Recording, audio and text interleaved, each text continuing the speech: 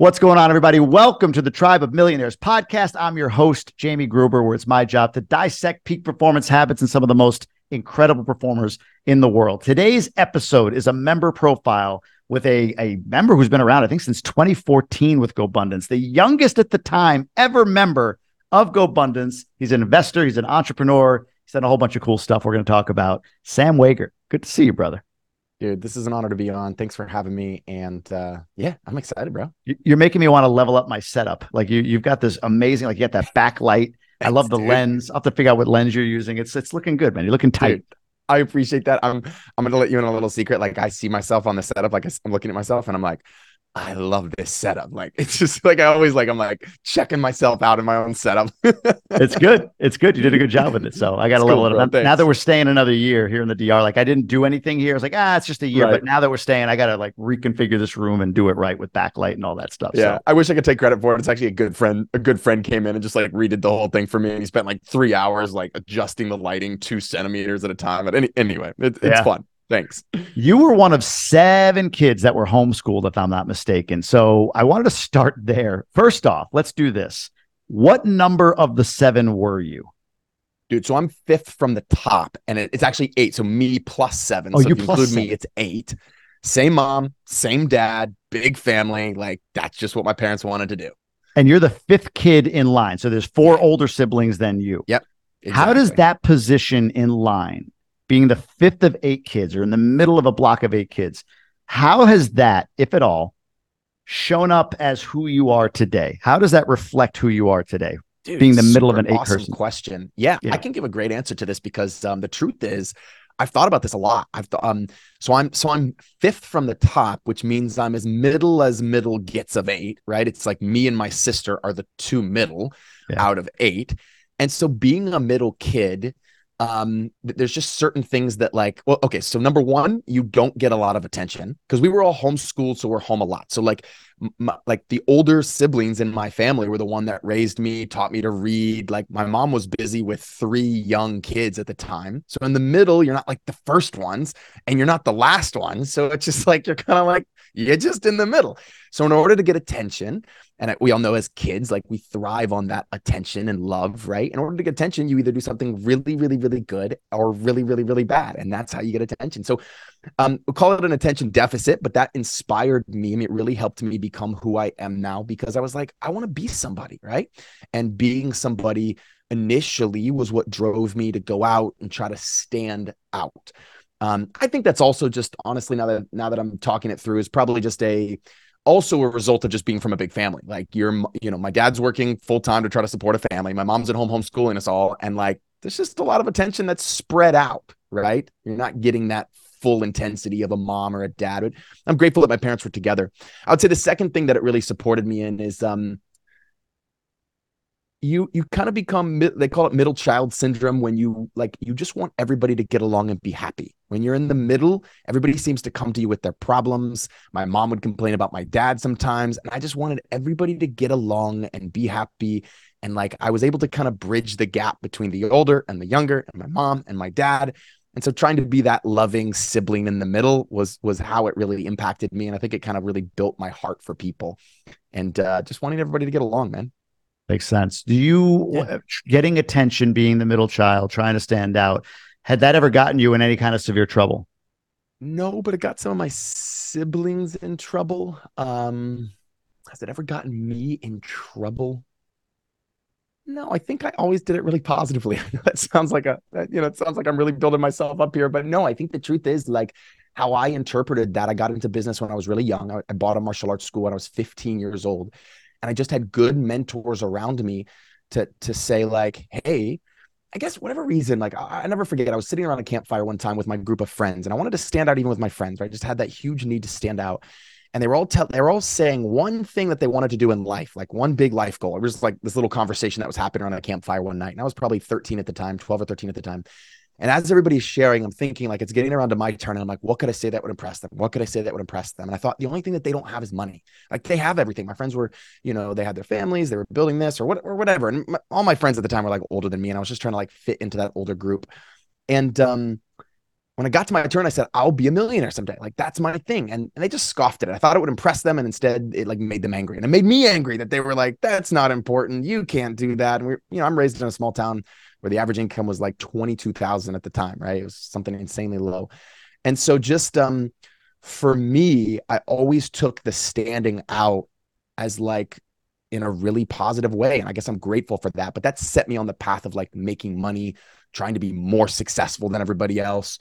So, I guess it made me get scrappy in business.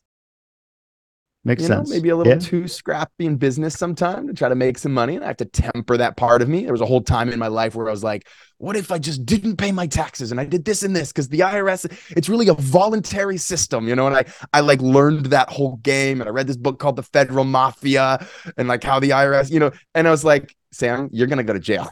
Like, don't do this. You might save a little bit on taxes, but it's not going to really end up being a savings. It's going to end up sending you to jail. So I didn't proceed with that. But yeah, I guess that's my answer to that question. Yeah. 8 kids homeschooled. Yeah. How are the relationships along in that time and today when you're all in such close proximity together for so long? I'm really grateful for my upbringing. I'm close with all my siblings, is the truth. And I think that's part of being the middle kid, man, is you can relate to the older ones because you're closer to their age than the younger ones. And you can relate to the younger ones because you're closer to their age than the older ones, right? So you are truly like this gap between them. And so, yeah, I'm close, I would say, with all of my siblings to a certain extent. I was definitely closer with the ones younger than me. They all ended up working for me in my martial arts business. Wow. So it's me, it's Tim, Abby, William, and they all worked for me for a large time. I just completed the sale of my chain of martial arts schools. So they are on their own now. Some of them own their own schools and are doing their own things, but I always worked with my younger siblings, and I think my older siblings just looked up to me for how ambitious I was. So yeah, I'm really close to them even now. It's been a really, really, really beautiful relationship. That's one of the great things about homeschooling. You're in proximity a ton and you get to know them really, really well. It worked out for me. At 15, you're buying a martial arts school. How do you find that? Walk me through what happened there. How did you find the martial arts school? How did you fund the martial arts school? What were your parents' role in it? Kind of give me the broad swaths on it. Yeah, the high level view, man, is I'm like ADD, ADHD. My mom's like, you need martial arts. She puts me in this little martial arts school in our little town of 2,000 people in Amherst, Virginia, which is literally like one stoplight, 2,000 people. And the instructor was just burnt out, like super burnt out. He thought he was going to build this huge studio and everybody would just show up. And that's not what happened. Like, you got to market, you got to really work the business game. And so he always had this dream. My instructor always had this dream to fish professionally on the Bass Pro circuit. Like, that was his dream. And one day he just took my parents out to lunch to Texas Roadhouse in Lynchburg, Virginia, and said, I want to sell your son, Sam. Because I was like in their instructor training program at the time. I was still young. I was 14 probably at that age, at that time. And he said, I think Sam could do it. I see him teach. He's good. He can do this. And before I leave, I will hire him a consultant that will help him with the business. Like, that'll be my gift to him. But like, I want out of the school. And my parents were like, how much? And he's like, $15,000. And they were like, all right, let's do it. My parents were not wealthy, but they came up with 15 grand, I turned 15, and I just was out to like prove to the world that I could be somebody. I spiked my hair. I looked a little older than I was. Like, life was good. And my parents were supposed to show up with me every day at the school because I wasn't 18 yet. Right. And they were like, yeah, we'll do that. We'll do that. Like, they did like 3 times. And then it's like, Sam, we're busy. Like, do it. Take care of it. And I did. And that was the beginning of my entrepreneurial journey, man. And I just had good people around me to support me along that journey. $15,000 they pay for the school. You take it over. How did you balance that with school? Did you have a staff? Like, what did that look like? Or were you just kind of checked out with school? I was a one-man show at that time, running a school of about 95 to 100 students, let's just say, in that school, which one person can run that small of a martial arts school pretty easily. So I would run all the credit cards manually every month for their, it was a lot of stuff was a manual process. Dude, it was good. Like, I didn't have any staff at the time. We had a commercial lease that my dad had to sign. And it was, what was the question again? The specific question? Balancing with like the homeschooling, I guess. Did it just become essentially your curriculum, that ownership of that business? That basically became my high school, was owning that business. Yeah. Like Wow. I was homeschooled. And one of the great things about homeschools, man, is you get to just be a little bit more dialed in. It's like Montessori. It's like the Montessori approach of like, hey, where's this kid like leaning towards? Oh, he's leaning towards business. Or like I had a brother who leaned towards computers, like introvert, but leaned towards computers. And like he was working for Microsoft at like 17 years old. And like, and so like that's kind of my parents' approach to education. It's like, well, what is Sam leaning towards? Okay, does he have enough math? Does he have enough English? Does he have enough of the basics? Now can he spend high school like just running a business? And like, well, that my parents thought ahead, man. They were like super Yeah. ahead of the time, you know, when this kind of stuff was coming out. Now homeschooling is like way more popular. Even the Montessori stuff is way more popular. But like back then, it wasn't. Like back then, like my parents moved to this county. It was called Amherst County in Virginia, and like the public school system took them to court because once they moved, they were like, you have to show up at school because we had 8 kids. They were like, you have to like these kids have to be in public school. And my parents were like, no, they don't. Like we can Wow. like homeschool, and they were like, no, you don't. So we had to like hire a lawyer and like under the religious exemption law, we were allowed to get out. But it was like this whole process back then, right? So my parents were kind of on the cutting edge of that, man. It was really cool to see. And I'm so grateful for their kind of like foresight and seeing that. The truth is, they just didn't want the government influencing their kids. They were like, we want to teach them what we want to teach them. But I'm grateful for it because I got to buy martial arts school. And that was my high school. And I'd done enough math, enough English, enough science to kind of for them, my parents to be like, okay, like this is your niche. Go all in. We're in the era of potential government overreach, right? Between Mm, COVID, a lot of people have feelings about that. I know I do, yeah. and all of that. I don't think, maybe I'm Yeah. wrong. I don't think I've heard of anybody. Well, I know I haven't heard, but I don't think it's prevalent that a school system goes after families whose kids aren't enrolled in school nowadays. Like you said, No. homeschooling is way more prevalent. There's alternatives or whatever. Uh, What's the incentive? Is it just, hey, was there like a child safety concern in going after your parents for all of you to be going to the local public school? Yeah, I think it was. To be totally fair, I'd have to ask my parents specifically what the situation was. I That's just know so that they told strange. us like we had to fight for this homeschooling, like we had to hire a lawyer from, and it wasn't even they got the lawyer from one of these big homeschool. I mean, thankfully there was like a co-op, a homeschool co-op. I'm blanking on the name right now, but Homeschools Association of America or whatever. Like, but they came in to kind of support my parents. I think it was like 8 kids. You want to live in like this small. I mean, and keep in mind, it's this county is not. I mean, it's a Right. big county, but like it's probably like 10,000 people that live in the whole county, 2,000 people that live in a little town. So you move to the area and you've got 8 kids. Like everybody knows you. So I think it was just like wait, no, this is not this is not acceptable kind of thing. And then but they fought it successfully, Yeah. and the rest is history. The rest is history. Did you end up going to Yeah. college? So my dad worked at a college called Liberty University. It's one of the biggest like Christian evangelical schools in the world right now, actually. And he worked. That's where he worked. And part of what he got, he got paid a salary, of course, but then he got free education for all of his kids. And he always said that like that was worth way more than what he got paid in salary, because he got this full ride scholarship for anybody that works there full time, which is a really cool benefit. So I did a couple of years, kind of distance learning, always online, took basic accounting, took a math class, took a Bible class, took like the class, just like core education stuff. And then I was making enough money. And when I say enough money, it wasn't a ton, but for me, it was in this small town. I mean, I was probably making 45 to 65 a year, somewhere in there running this little school. And my dad was just like, that's kind of what I make. And my dad had a doctorate, 2 masters, and a bachelor's degree. I mean, he's granted doctorate of ministry, but he had a master in forestry and a master of something else and it was just like, he was just like, you can see it didn't work out for me super well. So like, if you want to not do college, and I remember coming to my dad and saying, hey, I think I'm going to drop out and I'm going to pursue this entrepreneur thing full time. And I was just in, man. It fit with my skill set. I don't think it fits with everybody's skill set, but for me, the way I was wired, the way I was naturally wired, it worked for me. And I was passionate about it. So my parents let me go. And I'm When did you incredibly expand grateful to they a did. yeah, when did you expand to a second school, so on? Like when did the expansion begin of the set of schools that you had ended up selling recently? Yeah, one of the things that, so I told you this martial arts instructor left me with a consultant, and that consultant was the best thing that ever happened to me. Everybody, like, I see people out there, man, trying to build businesses without any kind of systems, like they're trying to piecemeal systems together, and I'm like, damn, that would be hard. Because this guy literally gave me a franchisable system. It wasn't a franchise, but it was like, here's the script. Here's what you say when someone walks in your door of your academy. You bring your feet together, your hands by your side, you bow, and you say, "Hello, welcome to Super Kicks Black Belt Academy. My name is," like that detailed of stuff, right? Like, and he just made me memorize everything. And I memorized everything as a 15-year-old and a 16-year-old. And that's what I said. And it kind of worked. And I got sales. So in essence, I built that little business, but then he eventually said, "Man, you're in a small town. Like you should move to what the big city." That was Charlottesville, Virginia. It was like an hour away, 65,000 people. It was like real big.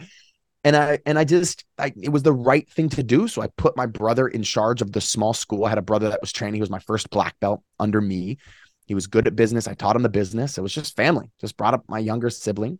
And, I moved to Charlottesville, Virginia. Man, this is one of my most proud accomplishments. I will be honest with you. And no matter how much money I make, I think I'll still think of this. I went to a hotel in the area and I said, "Hey, I'm like looking to start a martial arts school.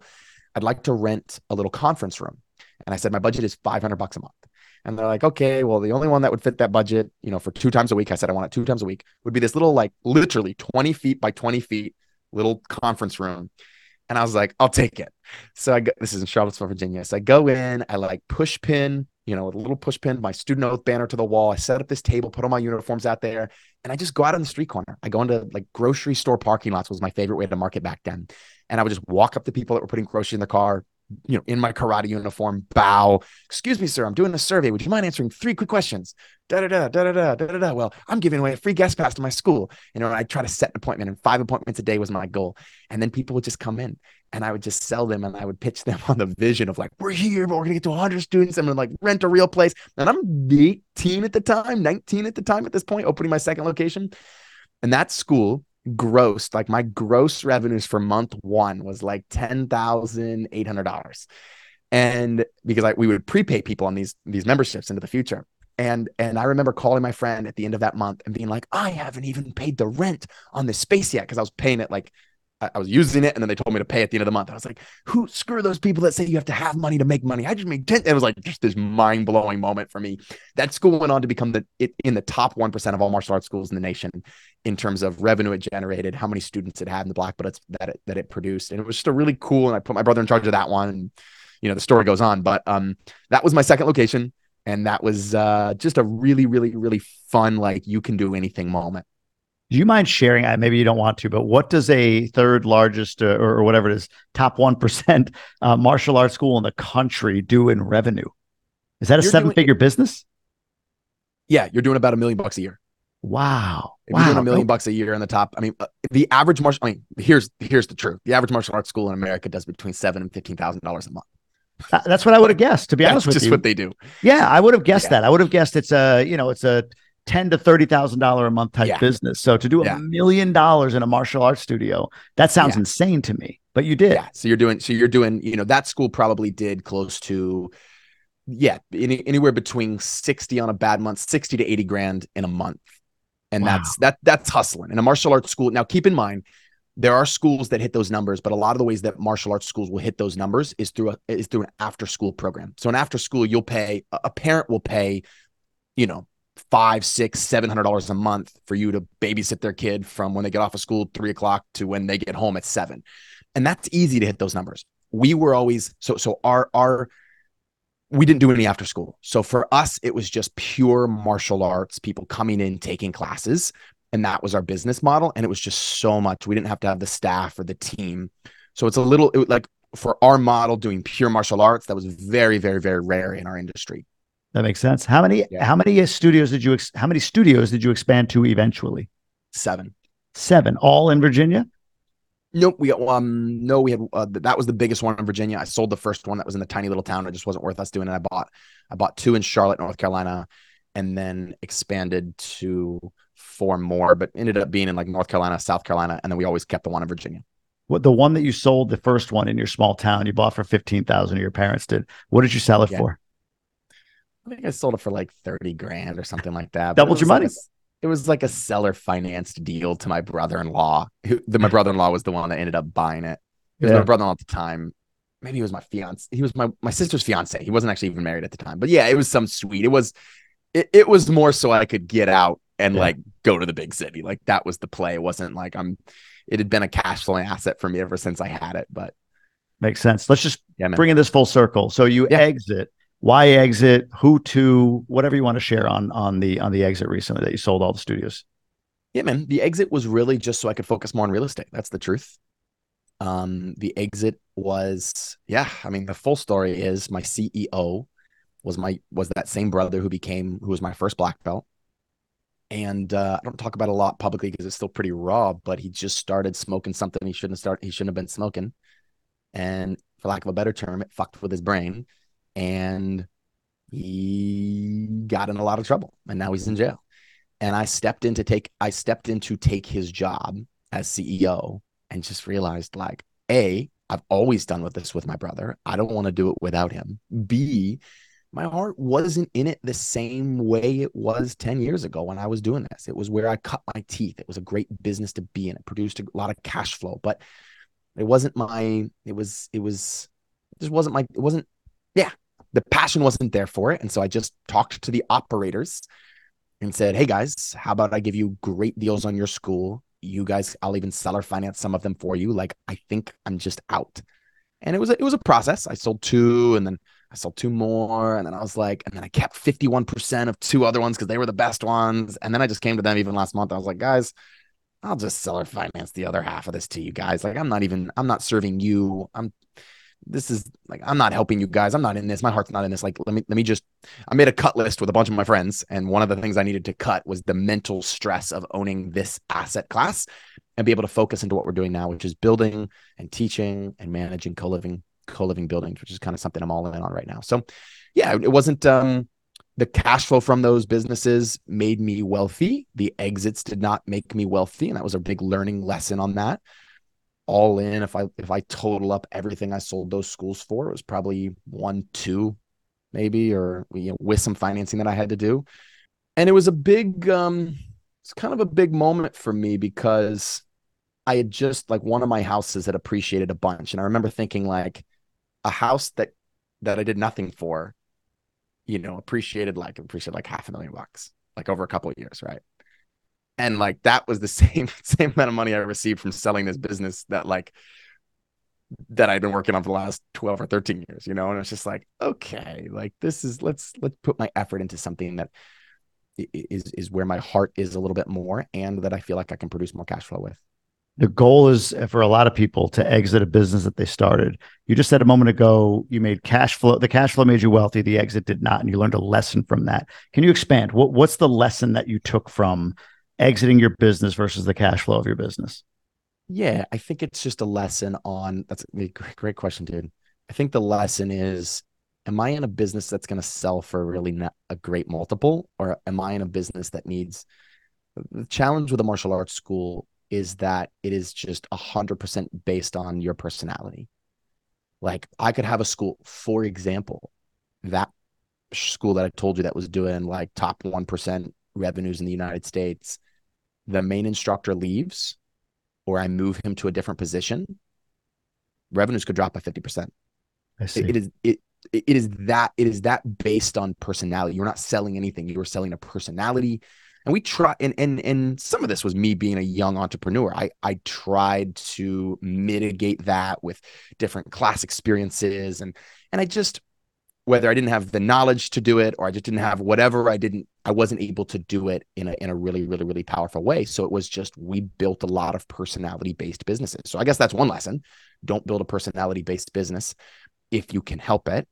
Um, and then recognizing that what it was worth when it was done was not what I would have wanted it to be worth. Something I spent 15 years building, I would have wanted to be worth a lot more. And the truth is, like, I could have sold a school to someone for 300. I could have sold them their school for $300,000, or they could just have started one from scratch. These are leased buildings, right? I didn't own the real estate. So I'm just selling them like their current, I'm basically selling them their students. But if they're the operator, if they left, their students would probably leave and go with them anyway, right? Like, it's not therefore I can't sell it for a 10x multiple. It's like, there's just not as much leverage there. So I want to build something that's more based on systems. I want to build something that's based not just on me, that I actually can exit for a much bigger multiple. Let's get into that here in a second. One final question to wrap up on this topic. Family and business, the mix of that. I know in my experience, it's never really been great. Renting an apartment, for instance, to a family member or whatever it is. Like I've just learned a couple of different times not to mix the two. How did you handle the business, maybe going full cycle for you, but it sounds like the catalyst perhaps being the demise of your own brother. How did you handle that emotionally as a business person? Just curious. It was by far the toughest thing I've dealt with in my life today, because it was so unexpected for me. B, the way that it messed with his head. And it was just some like synthetic weed stuff he was smoking. I mean, it was technically even like legal to buy, but whatever constitution he had, and I've talked to tons of people about it, it's just like, it just flipped a switch that made him a narcissistic godlike figure, and he could do no wrong. And so he'd get arrested and then like try to fight the police officer and grab their gun and shit like that. And you don't get away with that. Like that stuff sends you to jail for a long time. So it was weird. How did I deal with it emotionally? I wouldn't have dealt with it emotionally if it hadn't been for my wife just being there and me just like needing to regularly cry just at the random moments, man. It really felt like anybody that's been through a death. I've never been through a super, super close death, but it was what I imagined it would feel like. Like he's no longer here. He's not in my life. We were super close. He was my best friend growing up. He was my best business guy growing up. And it was just like very, very, very, very, very hard. So I dealt with it with just a lot of release of emotions. I think there might have been a mushrooms trip in there somewhere. And just a lot of prayer and walks in nature and then letting go. Yeah. It's got to be tough, middle child, you just expressed earlier, wanting to sort of be the balance between everybody, keeping everybody happy, and to have a close relative like that go off the deep end, if you will, or maybe take a path that, you prefer that they didn't, and have to watch that and sit next to it. My heart goes out to you. I can't imagine what you were going through with that. Yeah, man, that's exactly what my counselor said. She said, your way of coping growing up was, are you okay, Jamie? Are you okay? Are you okay? Are you okay? Okay, everybody's okay. I'm okay. And imagine life throws you in a situation where it doesn't matter what you fucking do, you can't make them okay. Yeah. And so it's like, I can't be okay.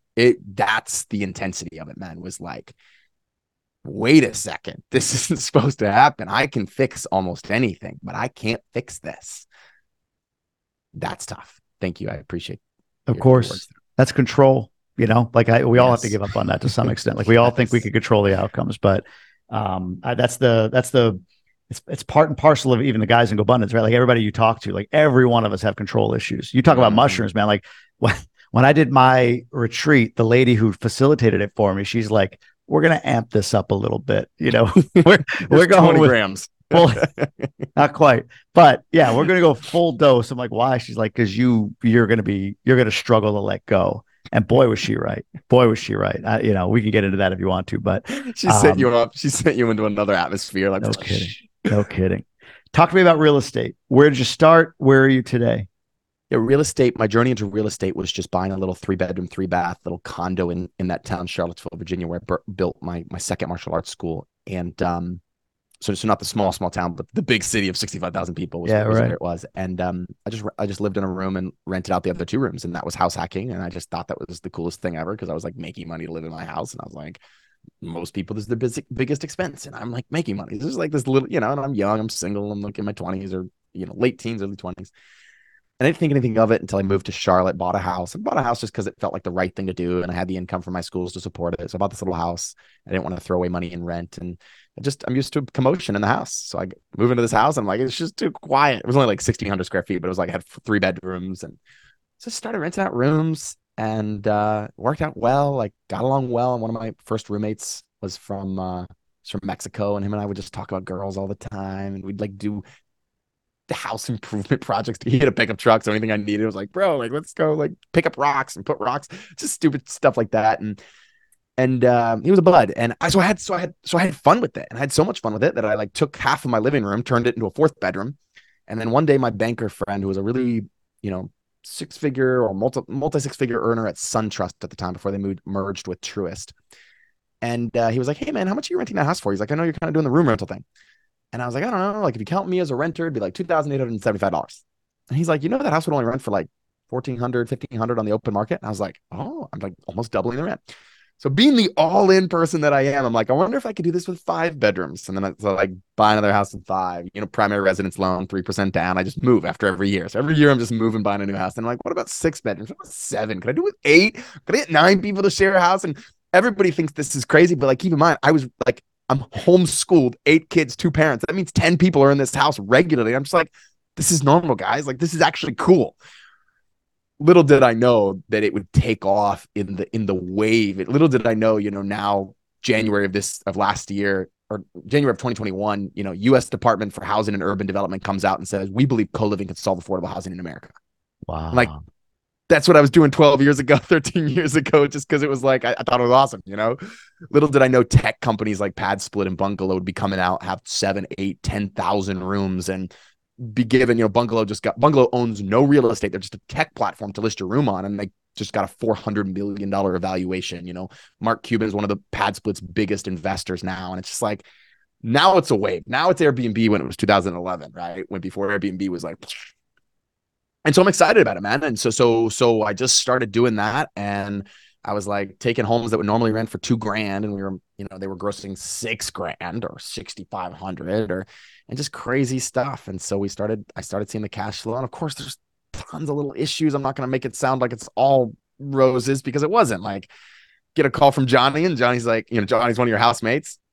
Hey, you know, Susie ate my peanut butter, and like, I'm mad at her. Like, Johnny, what do you want me to do about it? You need to tell her never to eat my, like, okay, like, I'm not going to do co-living if this is what I have to deal with every day, all day. And so there are some of those things, but we created a lot of systems to fix those things. We labeled all the cabinet space, and it was just an asset class I decided to go all in on. And honestly, Robert Kiyosaki was the one who helped me go on. So 2014, I joined GoBundance.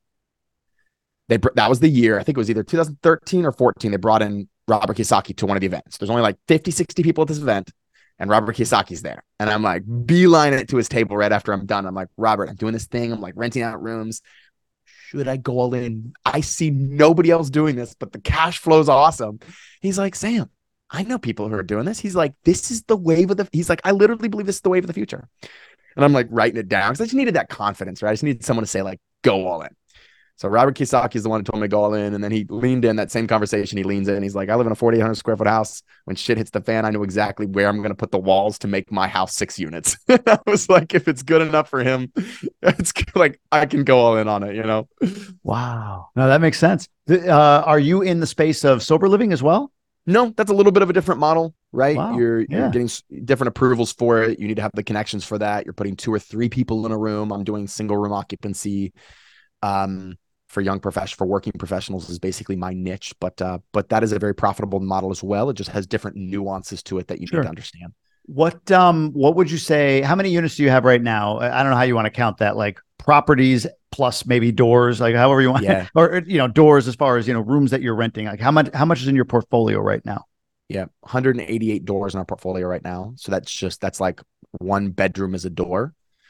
And that's probably in 30 some houses, 36, 37 houses. Is market essential, or does it work in almost any market? It works in any market that needs housing. Like any market where, let's call it workforce housing, is a need. So basically any market. Yeah. If you think about it, like what market right now in the United States does not need like affordable workforce housing? It's true. Is your tenant maybe if base... you're in the middle of BFE, you know, right. Yeah. Yeah, the Ozarks. What is the mix of your tenants? Are you lower income, fixed income, that sort of thing, or is it more young professionals who just need a place to rest their head because they're going and grinding, or is it everything? What's the mix look like? Yeah, the main tendency that we're kind of seeing 2 groups right now. Young professionals is kind of who we market to, talk about, put in our ads. And so young professionals out of college, couple years out of college, you know, maybe they make 40 to 80 grand a year, 40 to 70 grand a year, approximately, so them going and spending $1,600 on a studio plus utilities, like that's a chunk of their cash, whatever there is they're earning. That's a big piece of our population. And then we started seeing more fixed income, like 55 plus, maybe 60, 65, that just like, they don't mind making the compromise to live with people. Heck, they prefer it actually. And they're on a fixed income. And so for them to pay $850 a room, all utilities included, is like, hey, like that's awesome. I can free up cash for whatever else they want to do in their life. Right. And so that's kind of the two groups that we're seeing a lot attracted to this model.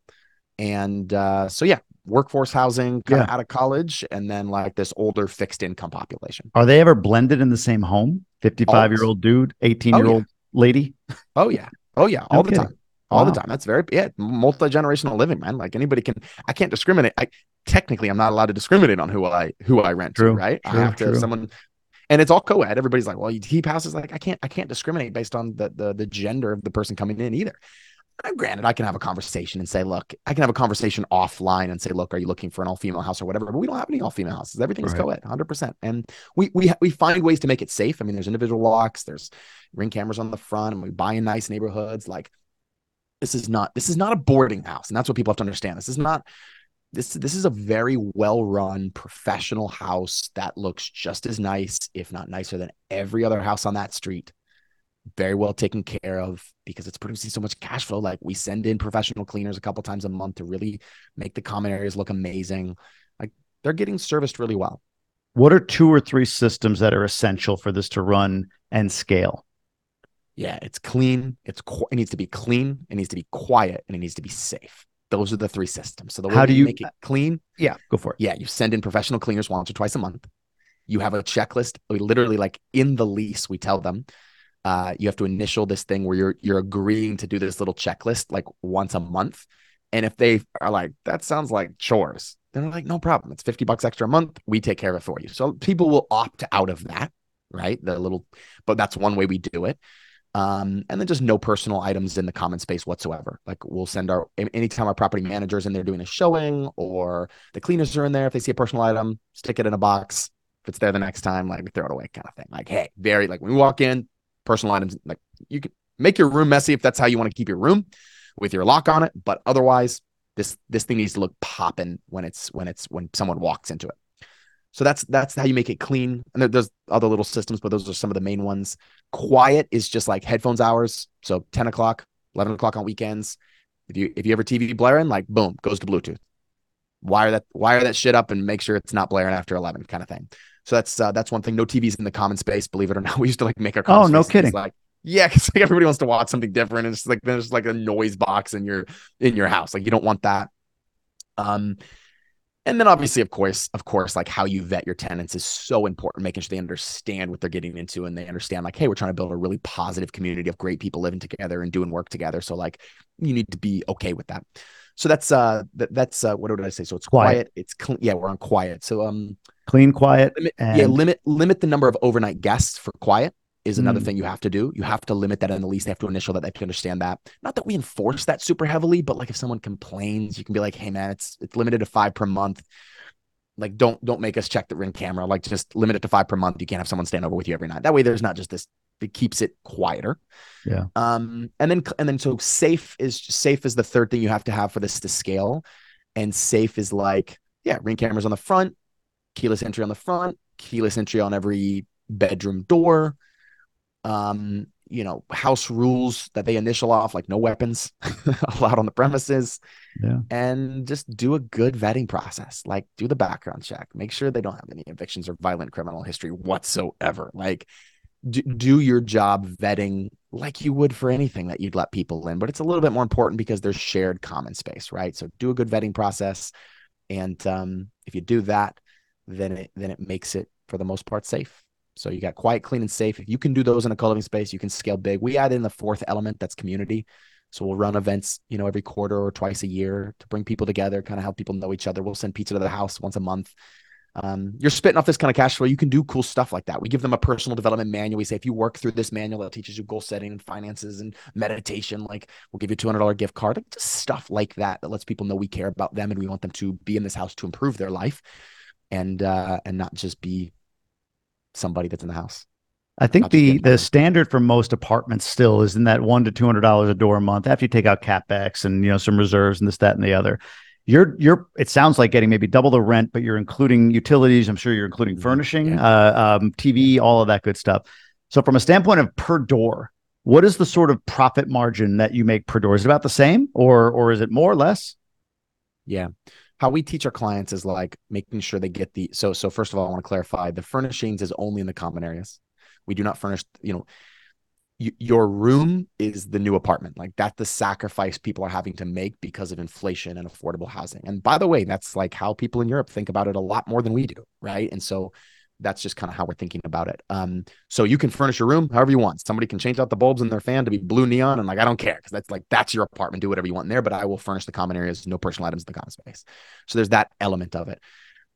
So the way that I coach clients is like basically to make sure they're getting the returns that they want is this. I'm looking specifically what the cash on cash return is of a deal, and the cash on cash return on most co-living deals with like a debt service type loan with 20% down is going to be 15 to 20%. And that's not including appreciation, depreciation, principal pay down, or just the leverage that they have on the property. Right. And that's kind of what we're targeting.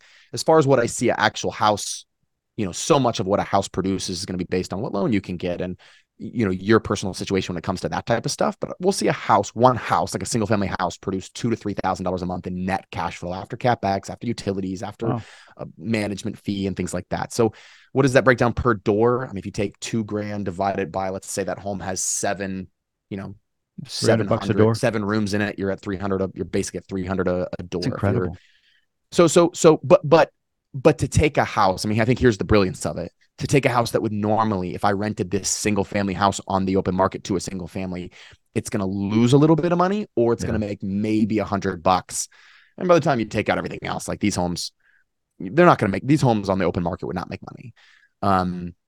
And I know this because like sometimes on these loans I get, they'll do rent appraisals and they'll come back and be like, hey man, like this home's only going to rent for $1,985, and like your debt service loan, it's going to be like $22,000. Like we're real close. And I'm like, God damn it, guys. Like this home's going to make $6,500 a month.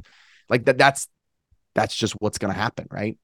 So there's some ways we've started to talk to lenders, and lenders are starting to look at it more, or I'll sign a lease with my property management company that rents it for $4,000 because, they're going to lease it out for $6,000 or whatever. So there's ways to get around that from a lending standpoint. But that is what it is. Are you good, by the way? We're coming to the top of the hour. Do you have a few minutes to skip over? Okay. Yeah, me good. I got one after, but I delayed him by 10 minutes. So we'll bring this home soon. But you go. 2 quick questions. One is, what about neighbors in these neighborhoods where you're buying these houses? Do you have any pushback on devaluation of the property in the neighborhood or anything like that? I'm just picturing like you've got this neighborhood of, single family homes. I mean, it sounds like maybe bigger single family homes. Then you got this one house with like 9 cars in it and all these people coming in and out all the time. Do you get any pushback from any of your neighbors around you devaluing the neighborhood at all? The truth is no, but I'm going to tell you why the answer can be so directly no. And the other answer to that question is other people doing co-living could not say no to this, but it's because we take it so seriously. Before we'll even buy a house, we're going to ensure it's non-HOA. We're also going to ensure that parking is not going to be an issue. Like that's our number one criteria. We walk in, hey, this could be 9 bedrooms. Where could 9 people park? And if we don't have a good answer to that, we won't buy the home. So we're already making sure like this isn't going to like just jam up this whole lot kind of thing, if that makes sense. Yeah. So we also ensure that every home in our neighborhood is just as nice, if not nicer, than every home on the street. So when people drive by, if I'm in a B class neighborhood, my home's going to look B plus, if not A. I mean, I'm going to make sure this thing's popping. Why? Because I just don't want people to ever like have that look on our home. I don't want people. This is not a dilapidated boarding house. This is a nice single family rental. And the crazy thing is, and I know this is hard to believe, I'll drive by these co-living homes for when everybody should be home, 9:00 at night, everybody should be home. And there's 2 cars. Yeah. It's like, where the freak is everybody? Or there'll be no cars. Like, I'm serious. Like when you have 8 people sharing a home, like everybody's got a different schedule. John's on a trip. Susie's working second shift. Bobby is like staying over at his significant other's house. Like, it's just weird. Like you'd be surprised. You'd think you'd come by and like everybody's home. And like rarely, if ever, happens. Now, compare that to any of the Airbnbs I have where I get complaints every weekend Like, dude, it's not even a comparison. Like, it Yeah. is not even a comparison. No, we rarely, if ever, get complaints from neighbors. Part of that is how we vet the properties. Yeah. Part of that, how we vet the tenants. And we will shut it. We'll evict someone in a heartbeat. If we get a complaint, man, and someone's like, we've had this once or twice before, like in the years that we've been doing this, like, he's shooting up in the basement. Boom, evicted. Like, we take that hardcore. He invited 10 friends over. Boom, you're gone. Here's your 30-day notice. Like, your lease has to be tight. You have to be able to evict for a breakage of house rules. And like, that's the shit you have to deal with, but it's worth it. And we're getting better at the systems. Like, that's my take on it anyway. How do people learn more about this? How do people get into the space? Where do they learn? Where can you direct them? Yeah, every month or two, I do a 5-day challenge. We're an hour a day for 5 days. I'm actually in the middle of one right now. Like tonight at 8:00, we're on day 4 today. Where it's free. There's some upsells to it, but there's the basic program is free. It's scaleyourrealestate.com, scaleyourrealestate.com, and they can register, get on the waiting list for the next one. We had 600 and it's taken off, man. Like we had 638 people register for this last one. Wow. No kidding. Yeah. It's getting big. Like you said, I mean, it is when you think about like buying a single family home right now, it's a strategy that actually allows you to do so and cash flow. Otherwise it doesn't pencil out. No Bigger Pockets calculator is going to be able to show you that most single family homes that you're going to buy today, unless you're buying wholesale, distressed, whatever, you're not going to be able to find something that cash flows. Yeah. So yeah, so true, man. Makes so true. sense. One of our biggest, so on day 2 of this 5-day challenge, we give everyone a challenge. We say, go in, find a deal, because we teach them how to find a deal in your market. And, you know, of all these people, they're posting homes like, they're like, it's too easy. Like, am I missing something? I'm like, guys, you're not missing something. This is just how much cash flow co-living produces if you do it right. And like, I can't believe all these deals that are penciling out that normally would lose money. And it's just like, that's the overwhelming reaction we get when we tell people, when we teach them how to do it and then say, go shop for deals. It's crazy. I love it. And we're talking like San Francisco, Phoenix, Arizona. I mean, like some expensive markets. People are like, this deal would work. This deal would work, right? Oh, yeah, it's cool, incredible. Man. Incredible. All right, let's dive into the GoBundance member questions. We have 6 pillars: bucket list adventure, horizontal income, age-defying health, genuine contribution, authentic relationships, extreme accountability. You've been around this for a decade, so you know them all. And which one of those pillars are you crushing it? I think horizontal income is, I feel good about. I've been really good at, like, I would say horizontal-ish income. Yeah, sure. No such thing. But from rentals, I think I got $200K deposited into my bank account from my property management, my 2 property management companies, short-term rental, co-living stuff. And so that felt good. Not to mention the other companies that are like passive-ish and the profit that those companies made. So that feels good to me. I'm 32 years old. I don't need that money to live. Like, that felt good. I love it. Which one of those pillars are you needing more accountability and or support in? Dude, believe it or not, I feel like bucket list adventures has gone. I was big when I first joined GoBundance. I did every international trip. I hiked Machu Picchu. I went heli skiing in the British Columbia. Like, I did everything. And now, like, I haven't done big events in a while. And I'm like thinking, like, I need to do some like really cool. Don't get me wrong, I do cool stuff, but like, you know, not at the level going to spend 20 grand on a front row ticket to Taylor Swift. Like, that's the type of stuff I need encouragement. Like, dude, you have the money. Stop being a you know what and go buy it for you and your wife, just because like that would be a badass experience. Yeah. Yeah, that's incredible. I got to get on one of the international trips here soon. Where in your life are you going? I'll go with you. Yeah, of course. Where in your life are you potentially flirting with disaster? Yeah, man, this is a good question. I think that I'm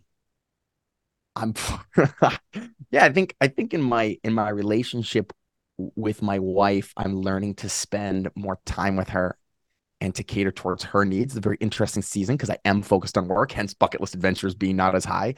And I think how that also kind of goes into like, are you paying attention to your intimate relationship that could actually die? And I would say this when she was sitting right here and she knows it and we talk about it, but it's like, I'm focused on work, but I need to focus on her and her desires and her wishes and her dreams in life. And that's, I'm just being honest, that's gone by the wayside. And so that could be flirting with disaster to some extent. Yeah, no, that's tough. It's tough, man. You're married how long now? 5 years this September, bro. 5 years. So, I mean, you go through these phases in your marriage. I mean, I'm 13 years. We've gone through, different phases, different seasons of marriage. It's like, hey, it's just us. And then, hey, we got a kid. And then, hey, we got 2 kids. And then, hey, we got businesses and the kids and da. It's just, it really does take a lot to kind of stick with it. I think the best thing I've learned is when you're working on you only, not because of her, but just working on you, with the idea of being the best version of you. Yeah. And she's doing the same. If you can get into that place, man, it seems to typically be a good season, whenever you can make that happen. So, dude, no, that's good advice. And every time you and I have synced up on relationships, it's always been a really awesome conversation. I look up to you in that arena, man. I appreciate it, man. I was going to say too, on the bucket list adventure thing, I was thinking about it. So I'm hosting this event down here in November, which is, a mastermind, call it a midlife entrepreneur, sort of like for anybody making a change in their life. So I'm excited about it. But in the spring, I want to make a call out. I don't want it to be huge, maybe 4 or 5 guys that come down and we do the island, right? Like go up to Cabaret Day and do some surfing. We could do, I have to be talked into it, but we could do, not parasailing, not paragliding, like you jump off a mountain, right? In Jarabacoa, which is the middle of the country. There's 4 or 5 stops along the way in this country. It'd be hours and hours of driving in really, really interesting places, but I'll have to hit you up. Maybe that's something you come down and do. Please. Be great conversation. Smile is very genuine right now. That sounds awesome. All right. And what specific way has GoBundance impacted your life? Just mentorship, man. I know it's cliche to say. I'm sure everybody would probably have that answer, but it's like when I was in my so I'm 32. I've been in here almost a decade. So I was 22 when I joined or so. They literally, the elders, because it was like a small group at that point, put their arms around me. Were like, you're doing good in your business. You may not always do good in your business. Skim some off the top and put it into real estate. And like just that level of like, we care about you. I was so ADD when I was around the elders too. I was like, oh, and they were like, I'll never forget. Mike McCarthy he said, Sam, I believe in like saving some energy in a reserve, like in an energy bank. You're like expending all your energy all the time. And I was like, for whatever reason, like that just hit me because I respected this guy. I was like, I need to like protect my energy more. I'm still very energetic, but like it gave me a new perspective. It's like things like that, man. Coming from someone you respect and love, it impacts you. Is there anything you're doing to protect your energy more? Yeah. I mean, I don't know. That's a tough question. I don't know if there is, because I would love to know what that is. If you,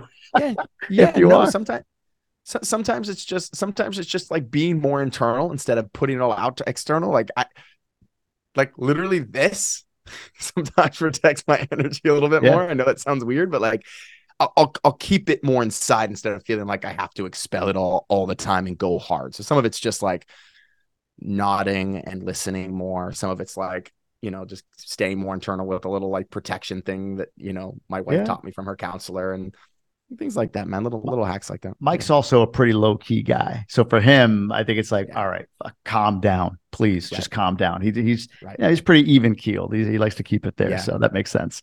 Yeah. What advice would you give to a new or prospective member of any GoBundance community? Yeah, I think one thing I did really well at the beginning of my GoBundance membership was I went all in, and I see some initially, and I think like so I had one of my good buddies in GoBundance right now is Paul Xavier, and I love this guy to death. And he did it right, man. He joined and he was just like, I'm calling a crap ton of GoBundance. Like he just got his name out there in like the shortest period of time. Like in like a month, like most of the tribe knew him because he called and he went to some trips and he just showed up in a really cool way where he was like, I'm connecting with these guys. I'm posting on the page. I think some guys are kind of like, they get in, they kind of like a little too timid, I think. And then they're like, it's not giving me the value I want. It's like, dude, like you will get out what you put in. So that was kind of what I did. I like went on every trip for the first, and now I don't have to go on as much because I have relationships with guys like you, and I know David Osborne, and I know the elders, and I know that. So like you kind of, it's more self-sustaining. I tell that to people all the time. I go to events like the main events. I go to a couple, and I'm in my pod. That's it. I mean, I get the benefit of the podcast, learning from guys and listening, but I'm not in a bunch of other stuff. But I've been around a while. I have a lot of relationships. New people come in, I get to know them. And by the way, I connected you to Paul Xavier. That was me. Is that right? That's right. I was like, I think I connected these two guys. So I remember Paul was new. He's in Asheville. You're in Charlotte. And I was like, oh, you got to meet him. He's a young guy, just like you. So dude, I made that connection. We're like partnering on some co-living stuff right now. We own a property management company together now. Thank you sincerely. I got to be totally honest with you. I forgot you connected us. Thank you. Of course. Most people do, but that's my thing. People say like, oh, how do you add value? I'm like, you know what I do? I connect people. That's the value add I provide. So that's a hell of a value add, man. Is what it is, right? All right, let's go over to the GoBundance card game. I've never had this question before. 6 of spades. As you grow your company and business world, how do you ensure that institution doesn't squash inspiration? good question. How do I be sure that institution doesn't squash inspiration? Yeah, the way I take that is like as you grow and scale, like, I think it's like the Mm, startup, right? When you got that startup, there's an energy. I think about this in corporate. When I started at yeah, Progressive, I mean, granted, it was 10 billion. So it's not like small, but smallish, smaller, if you will. And there was just like there was an energy to it. It was like, hey, look, the guardrails are here, ethics and legality. Like just do right, good things in the middle, right? And as it grew, right, naturally it had to become more systematized and process oriented. And it got right, down to a place when we were at 40, 50 billion. And before I left, where it was just like everything I wanted to do was scripted for me. So that's where, to me, it took away the inspiration in favor right. of institution. So I guess that's kind of what the question's asking. Like, as you grow this thing, how do you keep that community, the mail and Yeah, sending the pizza once, but like this community energy you put yeah. into it and not become too institutionalized? Or can you? Yeah, I mean, I think one of the things I learned in my martial arts business that was really applicable, I think, to this was that Yeah. if you train your replacement, like in the corporate world, if you train your replacement, sometimes you're out of a job. But in the entrepreneurial world, and I've always tried to keep this in my companies, if you train your replacement, you get an upgrade. Like you get to move up. You get to help me solve bigger, better problems. If you can systematize your job and make it more efficient, then like, cool, let's talk. I've got bigger problems for you to solve. I think keeping that culture is like it's an energy of, hey, I took the job that you told me to do and I figured out how to systematize it, how to make it easy, how to do it cheaper. Like, cool. Like I have plenty of other problems for you to solve. And so I think I actually just hired someone today, that was how I pitched her. I said, "You're about," because she accepted a corporate job, and I was like, "You are gonna hate that corporate job, and here's why." And like, I just pitched her on this, like, "You're gonna be an entrepreneur in my company," is how I pitched it on to her. I said, "You can be an entrepreneur with me because yes, you're furnishing all of our homes right now. That's what she's doing for us. But like, figure out how to systematize that." I said, "A furnishing is worth a couple grand to me. You know what I'm building right now? We're doing ground up construction for co-living right now. I'm like, you figure out how to systematize that. That's worth a couple 100,000 per house I build." She's like, "Oh, okay, I get that. I can work on that." It's like that mindset, I think, just creates a whole different energy than any corporation at all. That's a great answer, man. Great answer. I've kept you over. What's the best way for people to reach out, learn about you, follow you, whatever it might be? Where do you want to direct them? Yeah, Instagram, man, at Sam Wegert, at SamWegert. And then hopefully I'll see people on my live training at scaleyourrealestate.com. Love it. Appreciate you coming on, brother. Thanks, We'll brother. we'll connect soon. Yeah, much love. Thank you for the time.